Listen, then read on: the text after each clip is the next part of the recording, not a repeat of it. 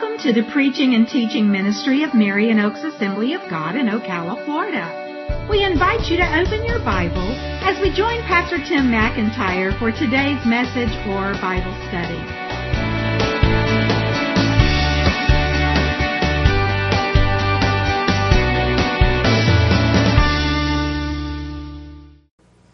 Tonight, as we continue our Bible study series on the life of Peter, subtitled From Fisherman to Follower of Jesus.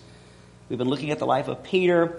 Obviously, it's tracking through the stories of the life of Jesus, but we're just focusing on those stories that really focus in on or feature Peter. Peter was a very impetuous man, but he's somebody we can all relate to. He sometimes did things right. He sometimes did things wrong. He always did it with all his heart. And the reason I find myself interested in him, and I've heard so many other people say the same thing, is because Jesus never gave up on him. And Jesus still had confidence in him even when he failed, because he knew that Peter would pull through. And that gives us confidence to know that, you know what, if we're just really trying to serve God, do what's right, and we mess up, God will forgive us if we come back to him. And he can still use us, and he can still work in and through us. And we see that in Peter. Tonight, the title of the lesson is The Most Important Question. The most important questions. We have questions all the time. We have people question us all the time, asking us questions. But I would propose that the most important question that each and every one of us and each and every person has to deal with and wrestle with is, who is Jesus? Who is Jesus? You know, if you were to do a survey or just get involved in a conversation with people and you'd ask them, well, who is Jesus? Who do you think Jesus is? What kind of responses, what possible responses might you get, besides the obvious that would come from a group like this saying, well, he's God come in the flesh, Savior of the world, died for our sins, you know, all biblical answers. What are some other answers that people might give about who Jesus is? Amen. He was a good man, a good prophet, a prophet being somebody who speaks for God. What else might they say? He was perfect? Okay. Chris? Yeah, there are a number of religious systems that believe in Jesus and believe he's someone special, but they don't believe he was God.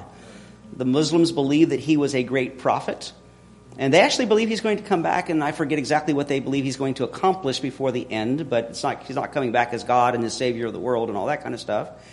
And of course, the Jehovah's Witnesses believe in Jesus, but they don't believe he is God. And there's any number of other religious systems that assign Jesus some kind of special role, but they don't believe he's God.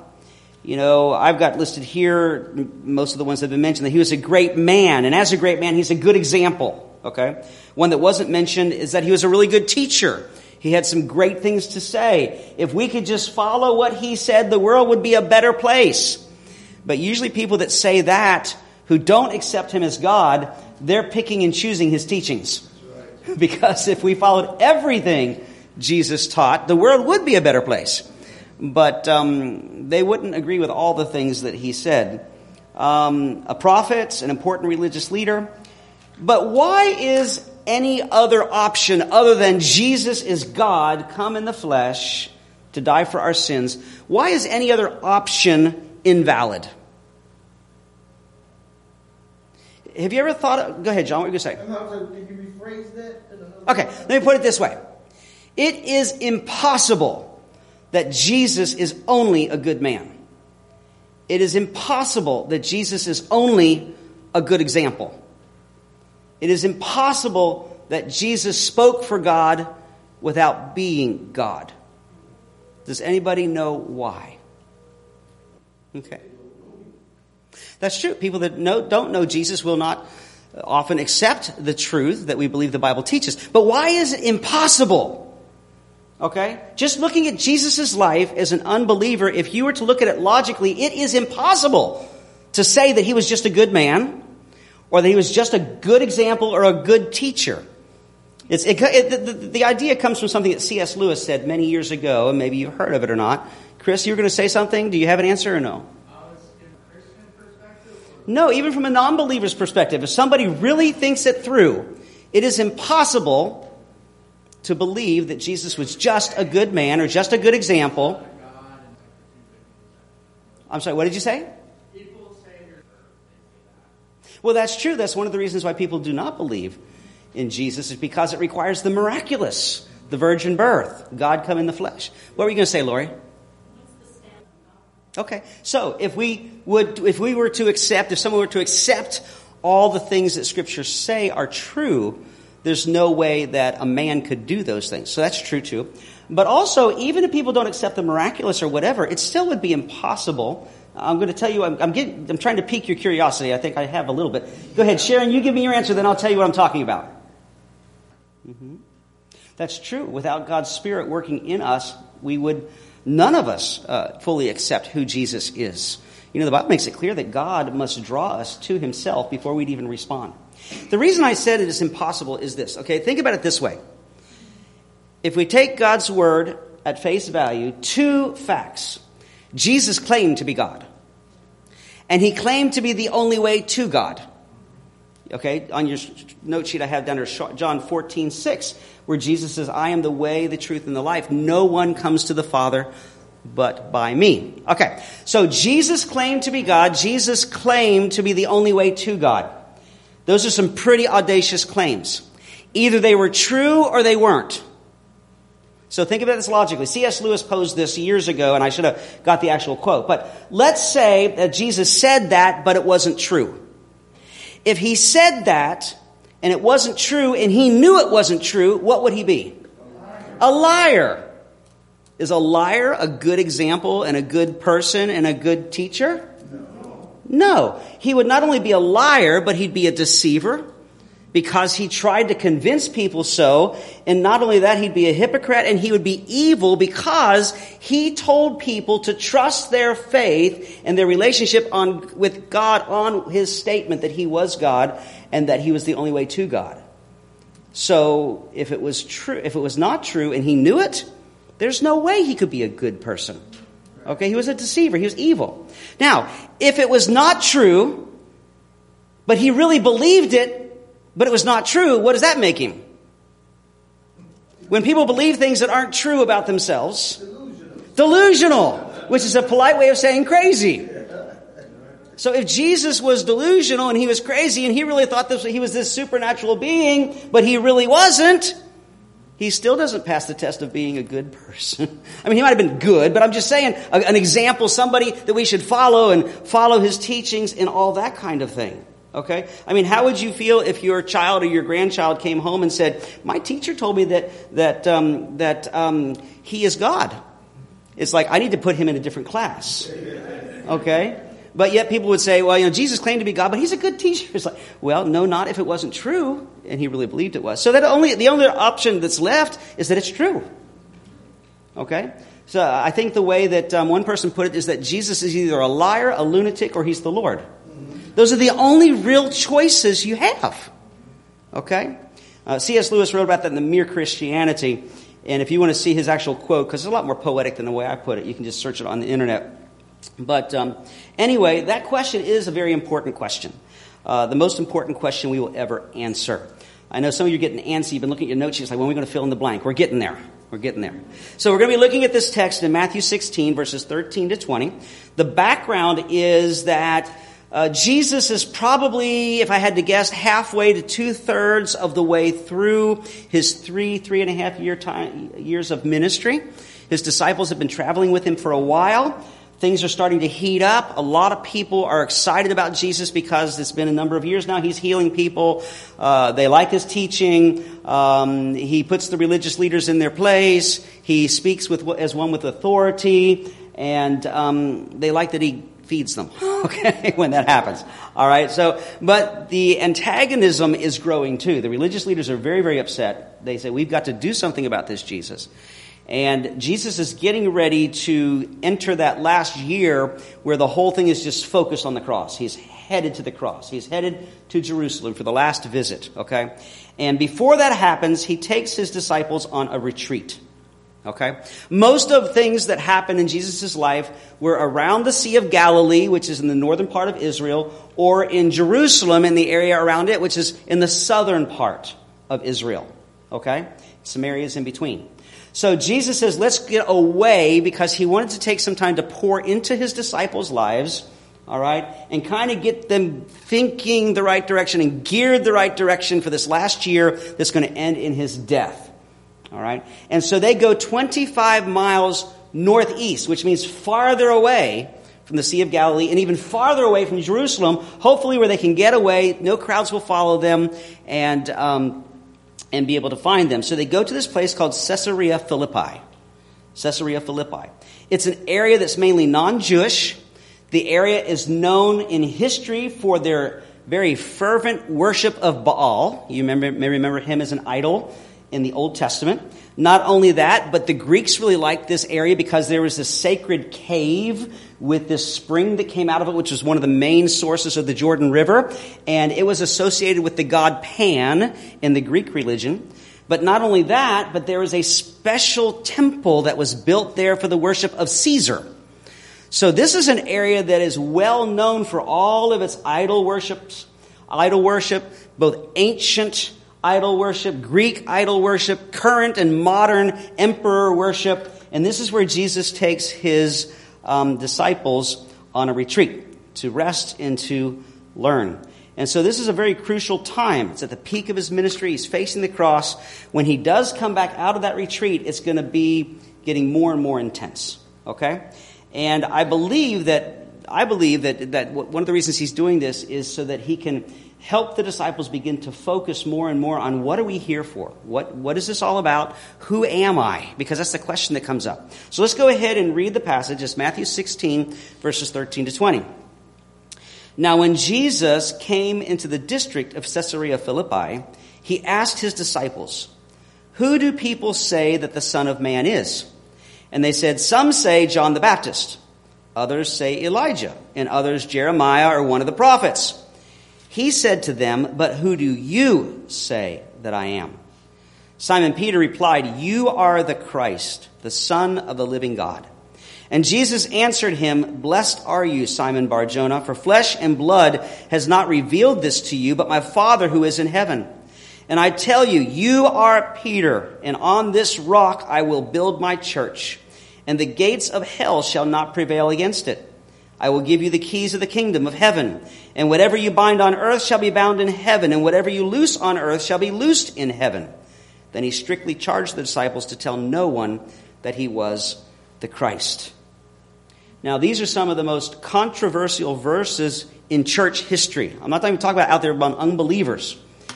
It's based on these verses primarily, along with other things, that the Catholic Church would say that Peter was the first pope, and that the true church is only the church that is founded upon whatever Peter did and all of his successors, and that any other church that is outside of that is not really the true church. And with what Jesus said to him about, "I'm going to give you the keys of the kingdom, whatever you bind shall be bound, whatever shall be loosed, is what gave the Catholic Church, because they believe it all began with Peter and then those who followed him, the ability to speak on behalf of God and to forgive sins. So the whole idea of confession, you go to a priest to confess your sins, and they have the ability to offer absolution to you for your sins. So obviously, ever since the Reformation and the birth of Protestantism and all that kind of stuff and everything that's come out of that, there's a whole different way of looking at that. So how do we understand this passage? I think it's very unfortunate that one of the most key, crucial moments in the ministry of Jesus and the life of his disciples, when he says, "Who do you really think that I am?" that after 2.5 years, they're finally getting it. And there's that statement that is revealed by God, like Sharon was talking about earlier, because Jesus says, "Peter, you didn't come up with that on yourself. That wasn't just some lucky guess." Okay? God led you to that revelation. It's true.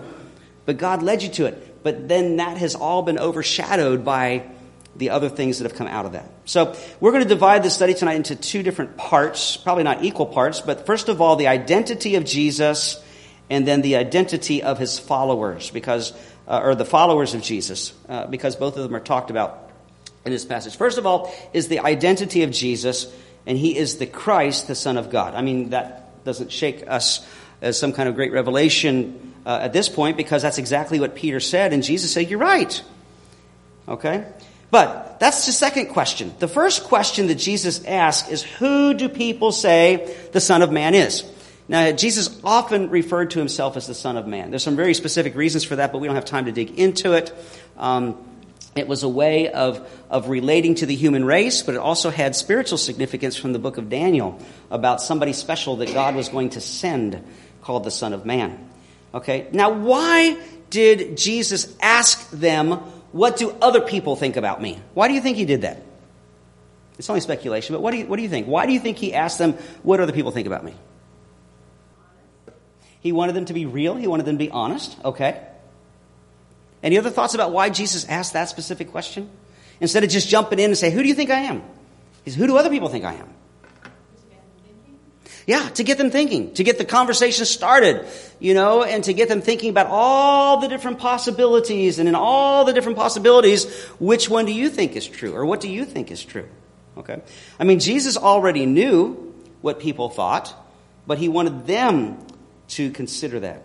They mentioned several. They said, some think you're John the Baptist, which, the only people that could probably think that would be those who were not familiar with Jesus and John the Baptist together, because, John the Baptist has been put to death by now. And if Jesus was John the Baptist resurrected, that means that he couldn't have existed before John the Baptist died, but yet they were seen together. So that's kind of different, but it's interesting because even Herod wondered that. After he'd put John the Baptist to death and he started hearing more about Jesus, he says, is John come back to life? Some said that he was Elijah. And the reason for that was because of the prophecies of Malachi that said that before the end would come, before the one that God is going to send would come, then Elijah would come back to prepare the way. And of course, John the Baptist fulfilled that role. All right. And so some people were thinking that, okay, they didn't see John the Baptist in the role of the Elijah's type person coming, so they thought maybe Jesus is the one who's coming to prepare the way for the Messiah. It said some people thought it was Jeremiah.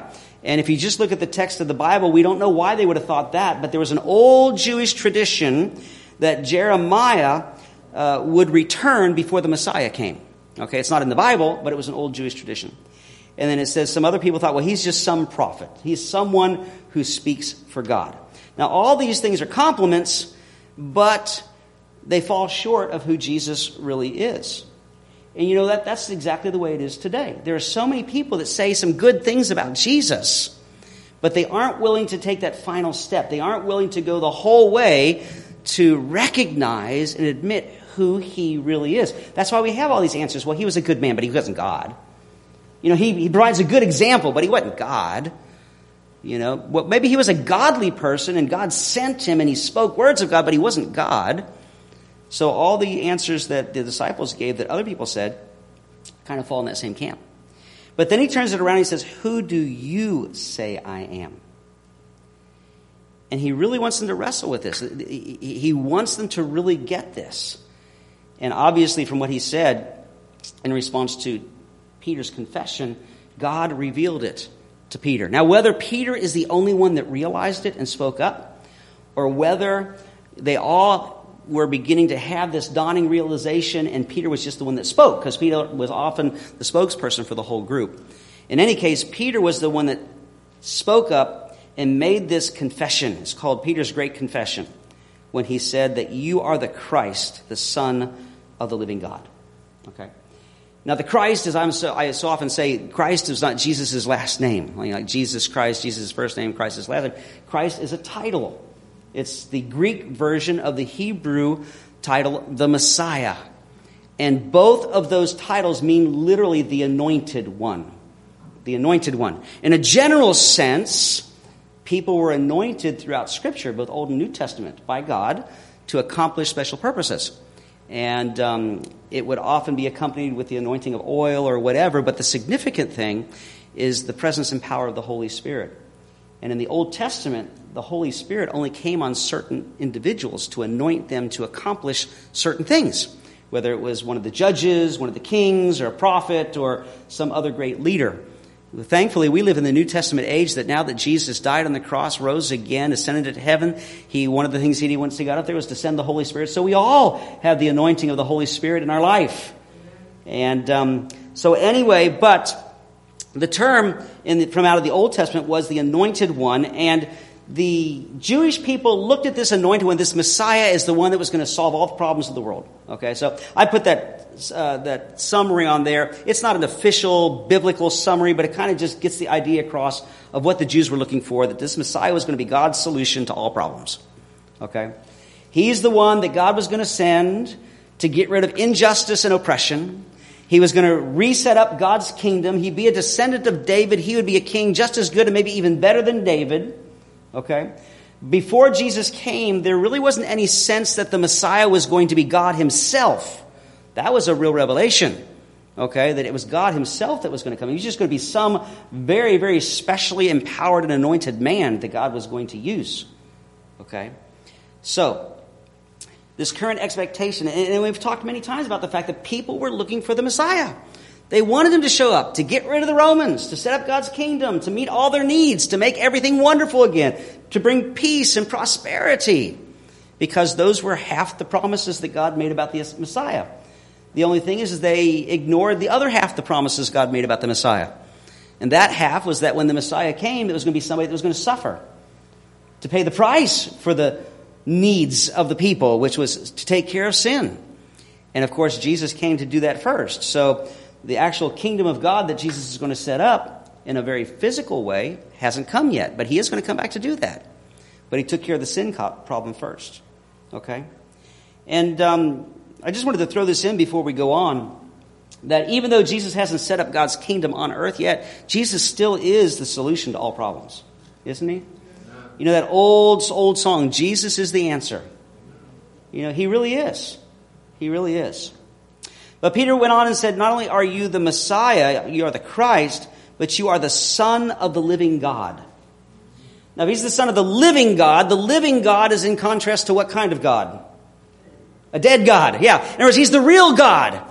You know, the Jewish people in general recognized that there was only one true living God. All the others were either false spiritual entities or non-existent or whatever, okay? So Jesus is the Son of the living God. And what we don't know at this point is whether they understand that he truly is God himself, or if he's just somebody very, very special that God sent, who's so much more than just the ordinary man.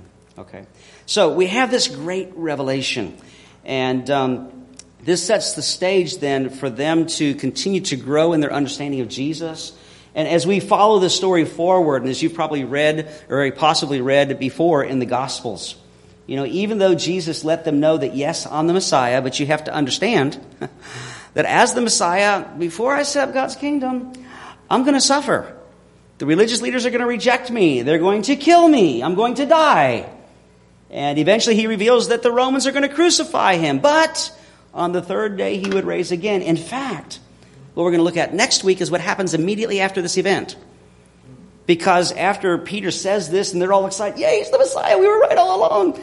Jesus says, but this is going to happen. And Peter says, no, Lord, that could never happen. We're going to talk about that next week.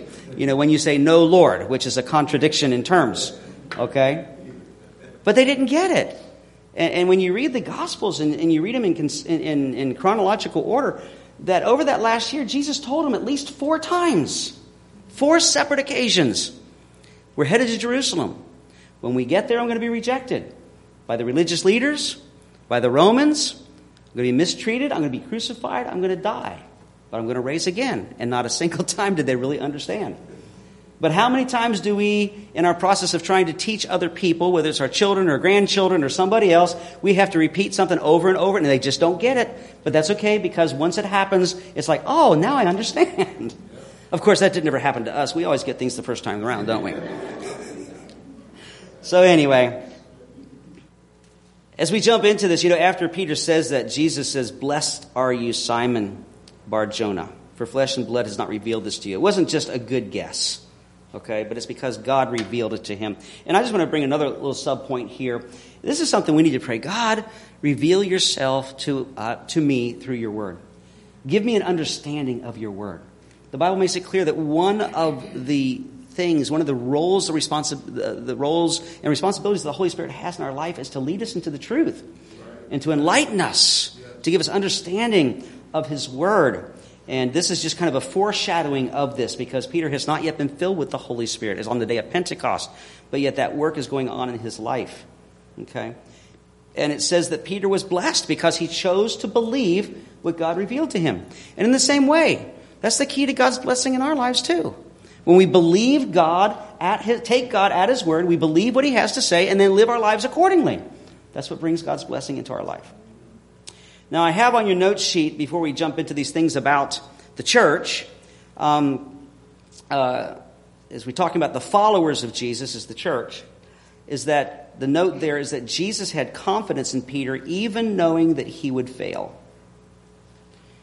Jesus had confidence in Peter even knowing that he would fail. As I said in the introduction to the lesson, that can bring us great comfort. God loves us. God has paid for our salvation. He has great confidence in us, not because of how wonderful we are, but because of his work in our lives.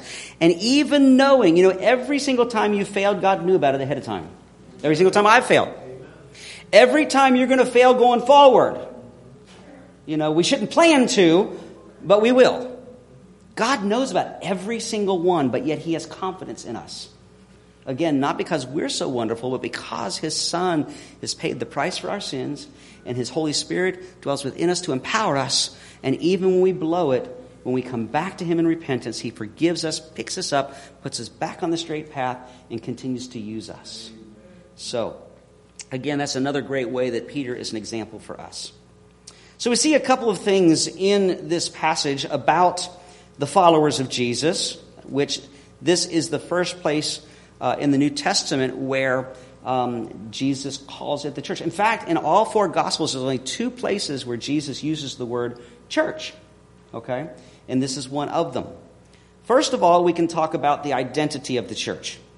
When we look at Jesus' declaration, he says, I tell you, you are Peter, and on this rock I will build my church. My church. Whether it was the first time Jesus ever used this word or not, this is the first time it's recorded in the Gospels that he used this word. He says, I will build my church. What is this church that Jesus is talking about? Okay, well, the church is the body of Christ. Okay, so in a spiritual, metaphorical way, it is his body and his presence in the world today. Okay? What else can we say or do we know about this church? It's the body of believers, all right? Yeah? A way of life. It involves a way of life, yes. The church, I thought a church was a building. No, you guys are all smart. But so many people think a church is a building. The building is only where the church meets. The building is not the church. The church are the people. Sharon? It's the kingdom. Yeah, it's associated with the kingdom. The church is the physical manifestation of God's kingdom in the world right now. God's kingdom is a lot bigger and grander than just the church, but the church is the physical manifestation of it in this time in history. Yeah, Chris? Yes, we are the body of Christ. Okay? All right. Yeah, he's the head and we're the rest of the body. Paul talks about that a lot, especially in 1 Corinthians chapter 12. On your note sheet, letter A, I have here, the word church means a group or assembly of people. The word that is used for church in Greek is ekklesia, and I'm not trying to get all scholarly on you, but that's just what it is. But it was not a word that Jesus made up. It was not even a religious word at the time. An ekklesia was a group of people that had been called out for a special purpose. In the Greek world, it was used for when a big decision needed to be made in the community and somebody would go through the community and call out, we need to have a meeting because we've got to discuss this and make a decision. And everybody would gather together and the purpose was to take care of that issue. Okay? And so it's a really, really good word. And obviously God thought so because that's what he chose to use, for the church. Called out ones. In a spiritual sense, we are called out of the world to join together to accomplish something for God's kingdom. And by the way, this is where the Assemblies of God get their name. Not saying that God had the Assemblies of God when he said this, but I'm just saying because this word means assembly. Okay? A number of places in the New Testament where it talks about the church of God, if you were to translate it literally, it would say the assembly of people of God. So the assembly of God is actually in the New Testament. It just doesn't come through in the English translations, just so you know. Lynn, you had your hand up. Mm-hmm. Wherever believers are gathered, God's there, and that is the church. But it's not the building they're in, it's the people. But there are people out in the world that would still refer to a building as a church. That's what I'm saying. I don't mean believers refer to the building as the church, but other people that are out there will talk about a building as being a church. Okay? So the word church literally means a group or assembly of people, and so it can be used to refer to a specific church. In fact, in the New Testament, it is many times. When Paul talks about the church at Corinth, or the church at Ephesus, or the church at Thessalonica, those are talking about specific body of believers. And what's really interesting is they didn't even have their own buildings at that time. They met in homes. So it was obvious it was talking about the people. Okay? But there is one other way in which the word church is used in the New Testament, and that actually is the way that Jesus is using it right now. Okay? When he says, upon this rock I will build my church. He's not talking specifically about one certain group of believers. He's talking about all believers. Okay? And we call that the universal church. Exactly. Okay? Letter B on your note sheet. The universal church is all believers everywhere. Okay? And here's another piece of trivia you may or may not know. The reason the Catholic Church is called Catholic, the word Catholic literally means universal. Okay? In fact, there's one of the creeds. There's a number of creeds that were developed over church history throughout, 200, 300, 400, 500 A.D. And one of them specifically talks about, I believe in the Catholic Church. It's not talking about the Roman Catholic Church. It's talking about all of God's people, all over of all time, okay, the universal church. And so this is the church that Jesus is talking about, okay, that he says, I will build my church, the body of believers, through history, and the gates of hell will not prevail against it. I like this definition of church. I should have put it on your note sheet, but I didn't. It says a church is a gathering of God's people, focused on God's purposes, dependent on God's presence. That's right. The foundation is very strong. In fact, that's the next point we're going to here. Number 2, the foundation of the church. The foundation of the church. It's solid. Okay, so Peter makes this great confession. He makes this great declaration. You are the Christ. You are the Messiah. You are the Son of the living God. And here's where it gets a little tricky. When Jesus says, blessed are you, Simon Bar-Jonah, which means son of Jonah. For flesh and blood has not revealed this to you, but my Father who is in heaven. And I tell you, you are Peter, and on this rock I will build my church. Jesus says, I'm going to build my church. He's the one that builds it. He says, I'm going to build it on this rock. What is this rock? Well, first of all, let's talk about the importance of a foundation. How important is a foundation? Very. Here in Florida, well, I guess it's true anywhere, but foundation is so important, especially with the sandy soil around here. You need to have a really good foundation because your house is going to settle and, you got the whole thing, sinkholes and all that kind of stuff. We're getting ready in a couple of weeks here. I'm going to have somebody paint the outside of my house. I've been busy scrubbing the outside, get it all ready. But, there's little teeny tiny cracks.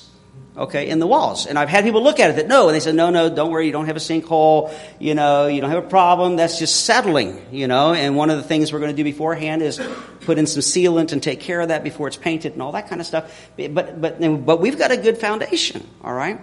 And I've read about that when they build these big skyscrapers, that they have to go so far down to put the foundation. As you can imagine, you're not going to pour a 6-inch slab and build a 100-story skyscraper on top of that. Even in nature, in the natural realm, if you look at a tree, there's almost as much of the tree below ground as you see above ground. That's how big the root system is to provide the solid foundation for that tree to be strong. Okay, and so the foundation has got to be very, very, very strong, and it's very, very important, and that's true for God's church. Okay, the foundation is important. It's the source of strength, stability, success, victory over opposition. So Jesus says, upon this rock I will build my church. What is this rock that Jesus is talking about? What is the foundation, the rock of the church? What'd you say, Bruce? Okay, the truth of what Peter said. Okay, Jesus asked Peter, who do you say that I am? He says, you are the Messiah. You are the Christ, the Son of the living God. And it's that truth that the church is built upon. Is that what Jesus means by this? So he's saying, yeah, Some of you are like, maybe. It certainly is true. We'll come back to that. Joan? Jesus himself. Not just the truth about Jesus, but Jesus himself. Is that a biblical thought? Yes. Yeah? Okay, I'm glad you finally... Yeah? Okay. Have you heard any other theories about what this rock is that Jesus is talking about that he built his church on? Yeah, another very important principle, which we're not going to dig deeply into tonight, but we will reference it. We already have, but it's going to be in our notes, is the fact that Jesus has talked about not only as the foundation, but the cornerstone. And it comes from a prophecy in the Old Testament. I can't remember if it was Isaiah or one of the other prophets, but he prophesied about this cornerstone that would be rejected by men, but it was approved by God. Okay? And Jesus actually quoted that, referring to himself. And then Peter and Paul both also referred to it. If I remember, I know Peter did for sure. And I think Paul may have referred to it too. So that's also part of this idea of this foundation, this rock. But I'd ask if you guys had heard of any other possible things. And nobody said anything, whether you didn't want to, you didn't heard it. But this is where the Catholic Church gets that Peter is the foundation of the church. So where do they get that from? From Peter's name. Okay? Remember way back, our first lesson, we looked at John when Peter first meets Jesus. Peter is not the name that he was born with. His name was Simon. And when he first meets Jesus, Jesus says, your name is Simon, but you're going to be Peter. What does Peter mean? Rock. But it's very important to note that the name Peter is derived from the word for rock, which means a small rock or a small stone. Whereas when Jesus says, upon this rock I will build my church, he says Petra instead of Petros, which means this big, giant, major foundation type stone. So there are those who say, well, he's talking about Peter, but Peter's just a man. It's still based on Peter. But then others say, well, no, Peter is named the rock, but the rock Jesus is talking about is a much bigger thing. So let's just talk about these a little bit, because it's interesting, because there's a little bit of truth in all these. There's a lot of bit of truth in the ones about Jesus. But there's even a little bit of truth in the ones that say that Peter is part of the foundation. And sometimes people that are not Catholic shy away from that because they don't want to look like they're giving in to what the Catholic Church has said all about the Pope and they're the only real church and all that kind of stuff. But there is some truth to the fact that Peter is part of the rock and the foundation of the church. And we'll look at it right now, okay? So when we talk about what is this foundation, the first one I have down here, letter A, is Jesus himself, which is one of the first answers you guys gave. Jesus himself. And we do know this is a biblical principle because Scripture says that. Matthew 21:42 is where Jesus refers to what Lynn was talking about, which is a quote from one of the prophets. Jesus said, the stone that the builders rejected has become the cornerstone, and this was the Lord's doing, and it is marvelous in our eyes. Peter refers back to that in Acts chapter 4 when he's preaching a message. Acts 4 verses 11 and 12, he's preaching and he says, this Jesus is the stone that was rejected by you, the builders, which has become the cornerstone. And there is salvation in no one else, for there is no other name under heaven given among men by which we must be saved. He says, you know what? You guys rejected Christ, but he's that cornerstone that was prophesied by Isaiah. And that stone is the foundation. It's the cornerstone. It's the foundation of God's work in God's church. Paul said in 1 Corinthians 3:11, for no one can lay a foundation other than that which is laid, which is Jesus Christ. He was talking about his work among the churches, and especially the Corinthians. And he says, I came and laid the foundation for this church. And he wasn't talking about a physical building because they didn't have one. He was talking about the establishment of the church in that city. And he says, the foundation I laid was Jesus. There's been some false teachers that have come in, some divisive people that have tried to lay other foundations. He says, no, there's only one valid foundation for the church, and that's Jesus Christ.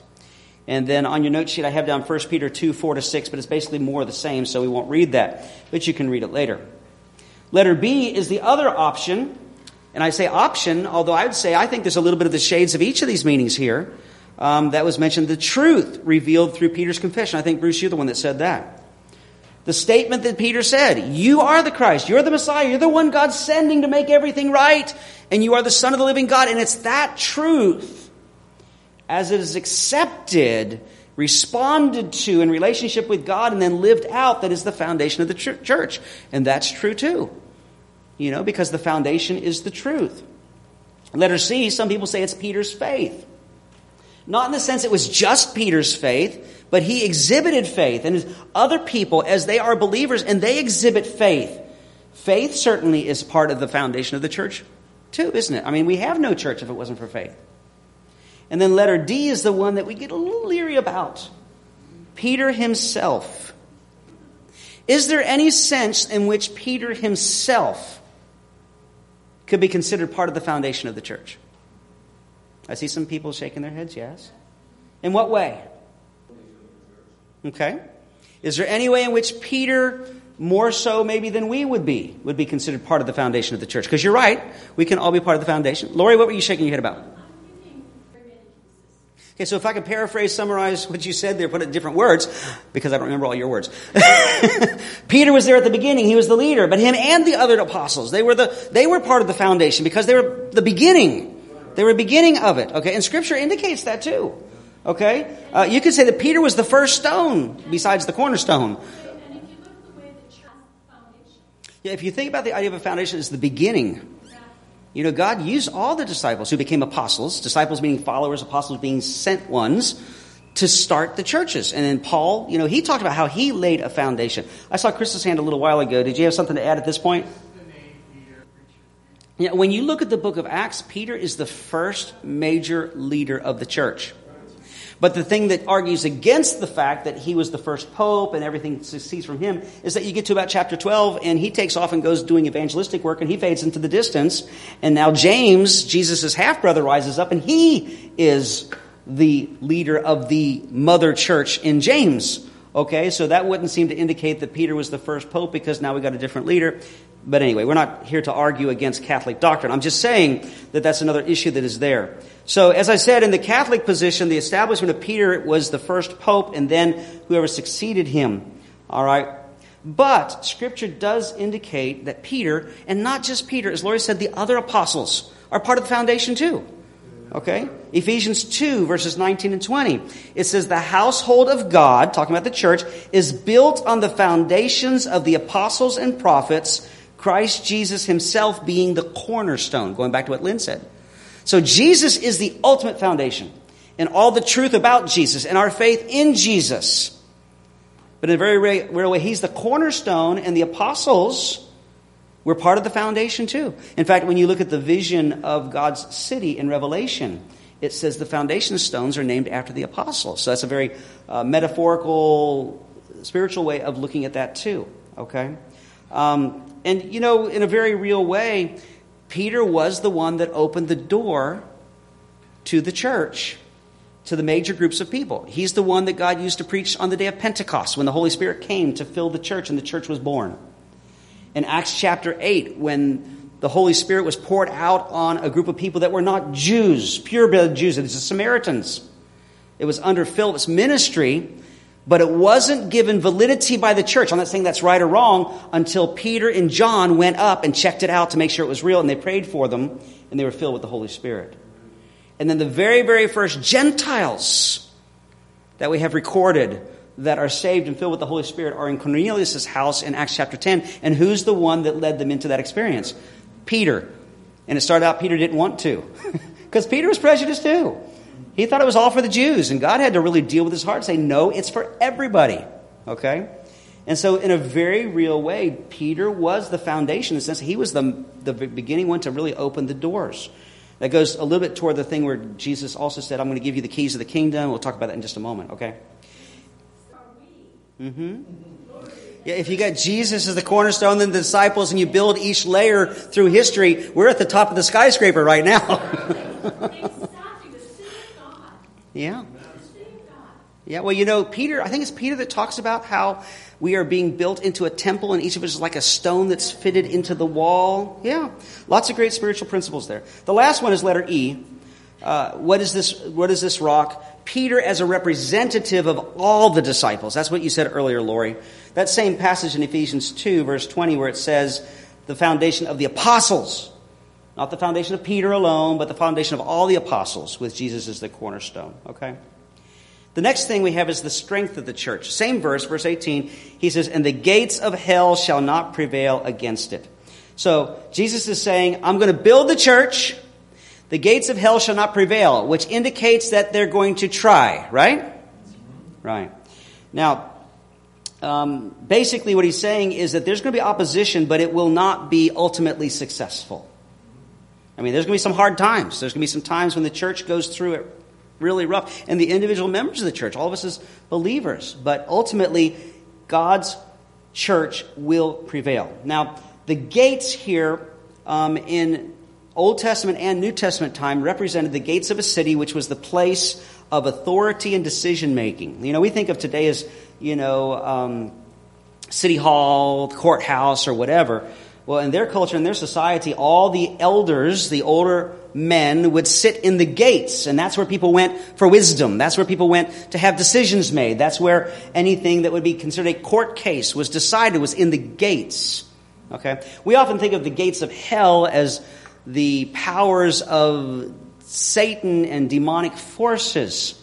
But that's not the understanding of hell that they had at this time, because the word for hell there is Hades, and it basically just meant the place of the dead. All right? And so what Jesus is literally saying is that I'm going to build my church, and even death can't stop it. Even death can't stop it. And we certainly see that manifested in Jesus' own death. When Jesus was crucified, the disciples thought it was all over. Don't know how this happened, don't know why it happened. It surely shouldn't have happened, but it's all over. And Jesus had been telling them all along, no, it's not. I'm coming back. And this is another prophecy, that letter A there, Jesus' death could not stop the church. But even if you were to look at Hades as the source of spiritual opposition or whatever, you could look at it that way. Letter B, hell's plans and power cannot stop the church either. Hell's plans and power cannot stop the church either. And I heard somebody preach this at one time, and I'm not saying this is what Jesus means by this, but it's a really great picture. Okay? Sometimes when people have read this verse and thought about it, preached it, taught it, or whatever, God's going to establish the church and the gates of hell cannot prevail against it. They kind of picture the church as this solid, it's picturesque anyway, this solid building or fort or whatever, and hell is just attacking it, right? And that's okay because it's going to stand strong. Let me ask you a question. How many times have you seen anybody attack anything with gates? You don't attack. You attack gates, right? And so the person I heard preach this just says, the gates of hell, it's like hell is this stronghold. It's the church that's going against it, and the gates of hell can't withstand it. The church is going to break through. Now, I'm not saying that's what Jesus meant by this, but it sure is a cool picture, and it certainly is valid scripturally as far as principles is concerned, that when the church takes a stand in the power of the Holy Spirit, the power and forces of the enemy cannot withstand. Right. Yeah. So, anyway. In a very personal way, we can be encouraged that God's plans, not only for the church, but for each and every one of us as an individual, cannot be thwarted by the power of the enemy. We can give into temptation and give a little leeway, but we can repent and come back. But whatever the enemy brings against us, if we stand strong in the Lord, he will not have the ultimate victory. We may go through things we're wondering, but if that happens, it's only because God's allowing it for a certain reason, but he will not have the ultimate victory. Let's go on then to the last one there, number 4, the authority of the church. Jesus says, I will give you the keys of the kingdom of heaven, and whatever you bind on earth shall be bound in heaven, and whatever you loose on earth shall be loosed on earth. We're just going to deal with this in a quick way. But he talks about the keys of the kingdom. These are two separate things. He says the keys of the kingdom. Keys are used to unlock and open doors. And most Bible scholars believe that basically what Jesus is saying is you guys are going to get it started. You're going to open the doors for people to be able to come into the kingdom of God.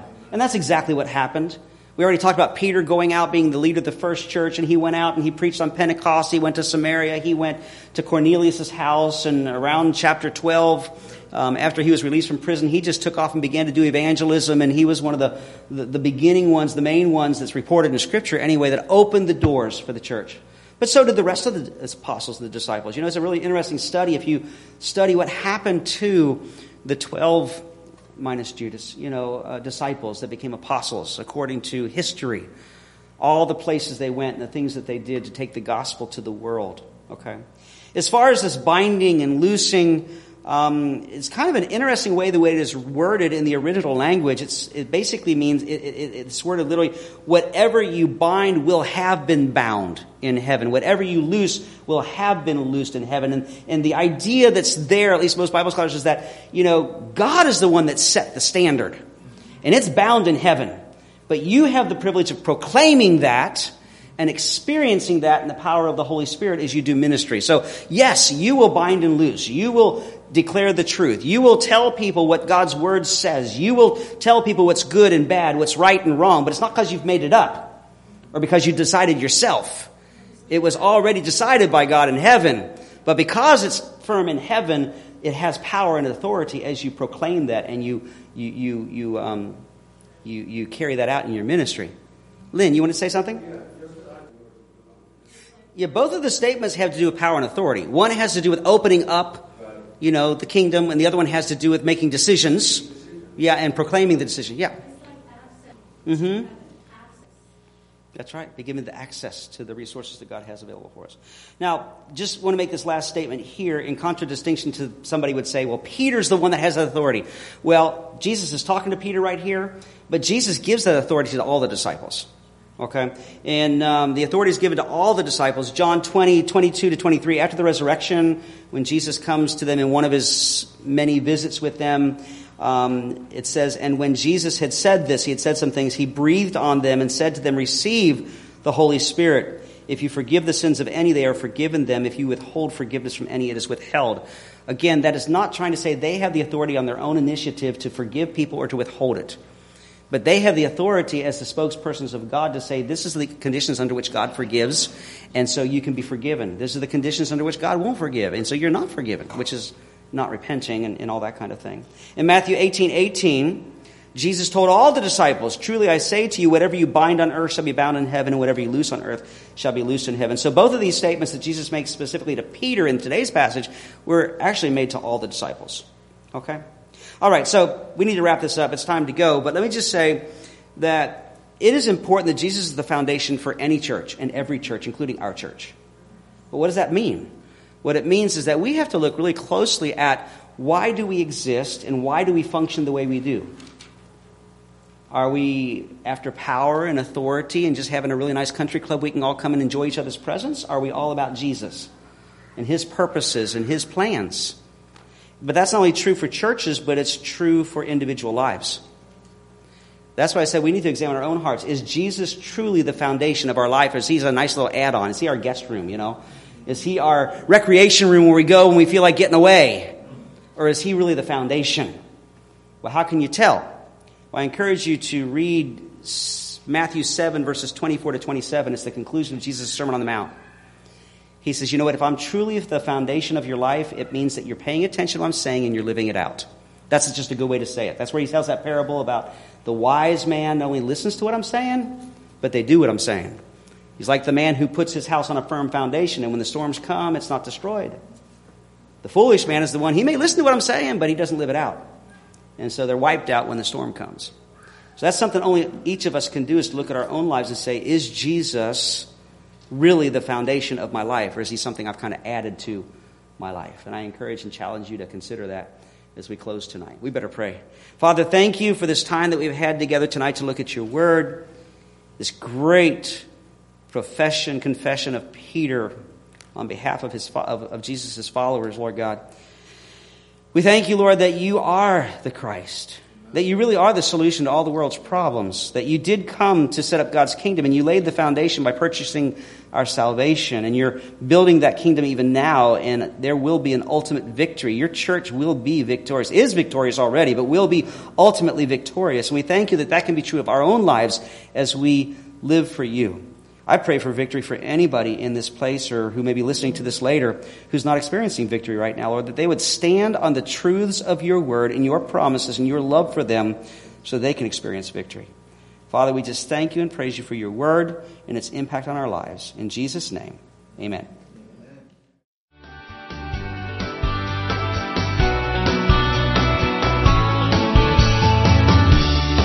We hope you've enjoyed listening to today's message or Bible study.